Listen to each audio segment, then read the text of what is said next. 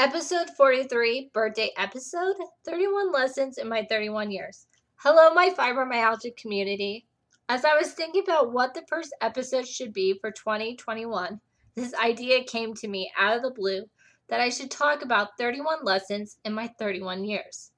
Something about me that you don't know is that I'm constantly coming up with ideas, sometimes at the worst time when I should be falling asleep.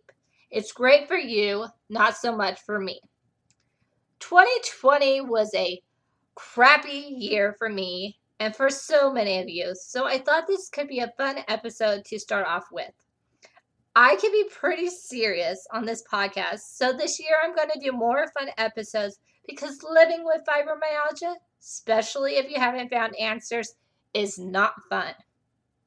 And that is what I work on with my clients so they can feel better. I will continue to bring you educational episodes by me, along with more health experts.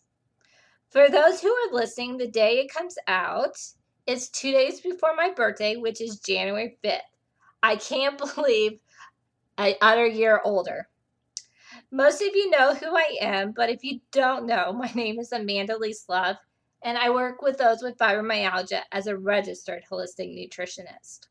So let's talk about today's topic. I will be starting from 31 and counting down to number 1. No particular order. Some of these will be related to fibromyalgia. 31. It's totally okay to make mistakes in your lifetime. Mistakes and failures are there to teach us. The goal is to learn from them.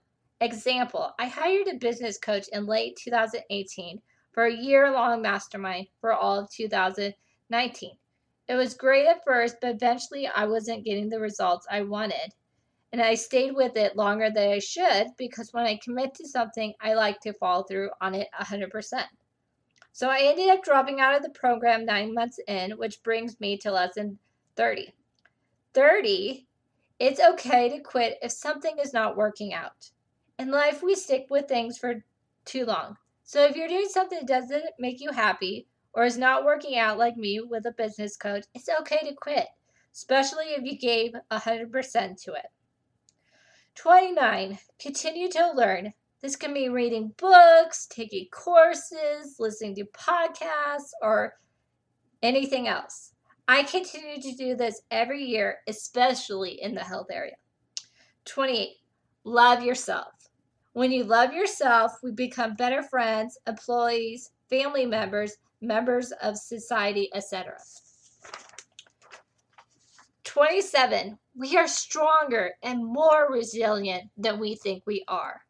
The big thing about me is that if something happens that is not the greatest, I keep going. And I hear this from my aunt all the time, that she has never met someone who could keep getting knocked down and is still motivated to keep going.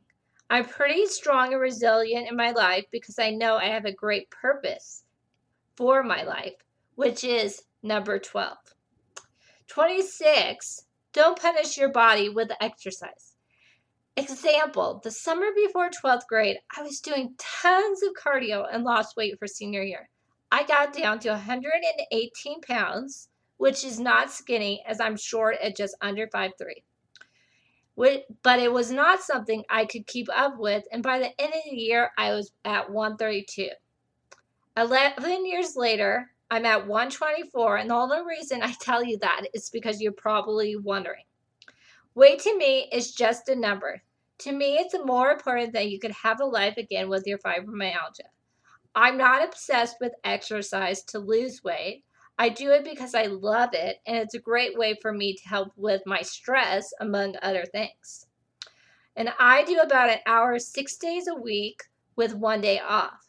Stick to an amount that is reasonable for you and that is not over the top. If you need help with this, that is something I work on with my clients. But if you have fibromyalgia, it is one of the last things we will work on. 25. Medical doctors are there to get to the root cause of why you are sick. They have very little to no nutrition knowledge. If you want to get well and not be on medications, you have to find people who can work with you in a different way. I talk about my journey in episode 2 and episode 31 about this. Great episodes if you haven't heard them. 24. Your health is a journey that you will always be on, which means to me is that you are not going to get to a final destination, but that is fine as long as you can have a life again. 23. Mindset. Working on your mindset will pay dividends. We all have things that have us stuck in life. In the book, The Magic of Thinking Big by David Schwartz, he talks about 4 things that are excuses. Health excuses. You got to have brains to succeed. It's no use. I'm too old or I'm too young. My case is different. I attract bad luck. He talks about it in greater detail in this book. And mindset is also something I focus on with my clients. I find that you can tell people recommendations, but then they don't follow through. There is a reason why.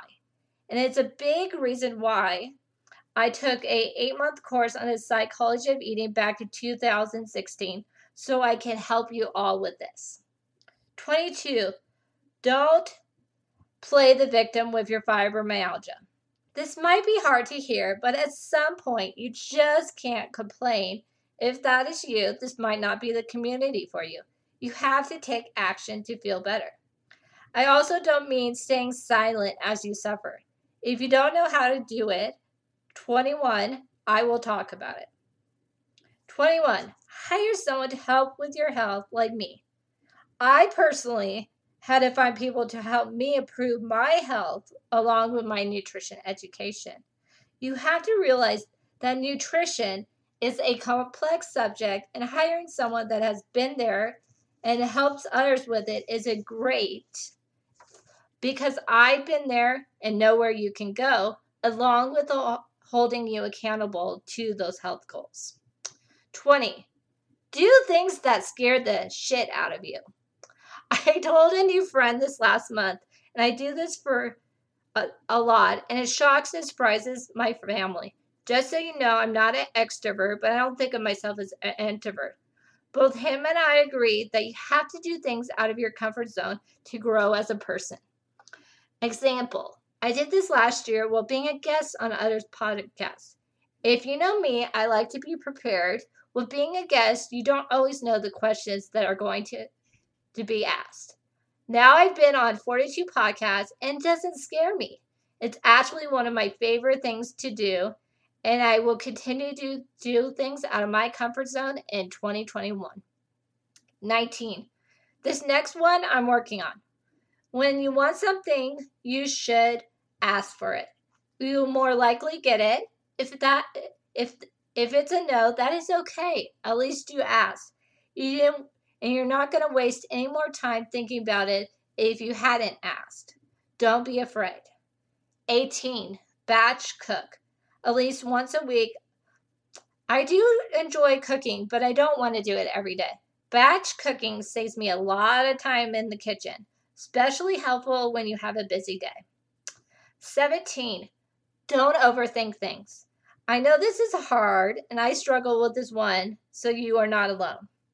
16. Take time off, at least one day a week. This can mean social media, whatever this means for you to recharge for the rest of the week. This is a big one that I'm working on in 2021. 15. Get out in nature as much as possible. It's great to disconnect from everything, and it's also a great way to think, and I promise you, you will come back even more motivated and more creative to get things done.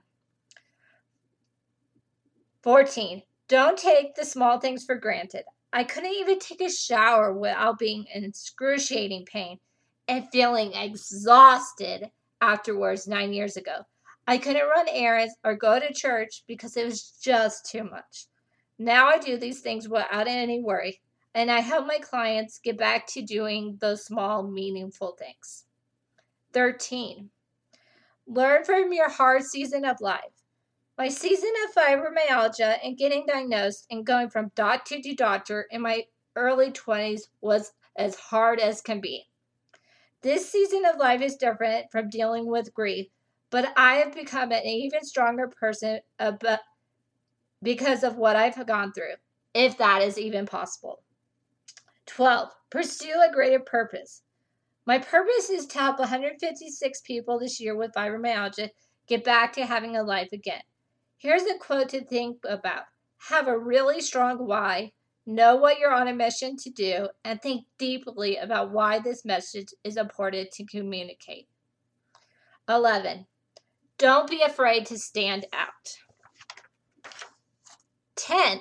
Laugh often. Have people or TV shows that make you laugh. The last TV show that made me laugh was The Umbrella Academy. 9. Celebrate your wins. A lot of times we set a goal and we reach that goal, but we don't celebrate it. We just move on to the next goal. I'm guilty of this. Buy something that you've been wanting or go out for a meal. Something that is fun but doesn't derail you. 8. Don't apologize for who you are. 7. Find your tribe. Find your friends that get you. They will give you life. 6. Make time for family. You will not regret the memories you make, especially when they are no longer with you. 5. Run your own race. Social media is an awful way where you could compare your life to others when you should focus on what you want in life. We have this concept that we should be married, have 1 or 2 kids by our early 30s. Honestly, it's totally fine to not be there in life. I'm not married, no kids, and not dating anyone. That is fine as I'm working on my business and working on myself. Eventually, the right guy will come along. Run your own race with your life. 4. Have a relationship with God. God loves me and us without restrictions. Spending time with God each day in His Word is important. I always knew in my darkest days that God had purpose for why I was in so much pain and so exhausted 10 years ago. It was to help you all with your fibromyalgia. 3. Deal with past trauma. Forgive. 2. Let your heart feel what it needs to feel. If you're sad, then it's okay. Just don't stay there for long. 1. If you don't have your health, then you can't do the things you really want in life. You're also doing a disservice to yourself along with your family. I hope you enjoyed this fun episode and learned what is important to me, and I hope you also apply some of these lessons to your life. And the best birthday gift you could give me is writing a 5-star review, as positive reviews really help the podcast. You could also consider subscribing. And if you're on Instagram, you could take a screenshot and be sure to tag me so I know you're tuning in. Don't forget, each Sunday I come to you with a new podcast episode.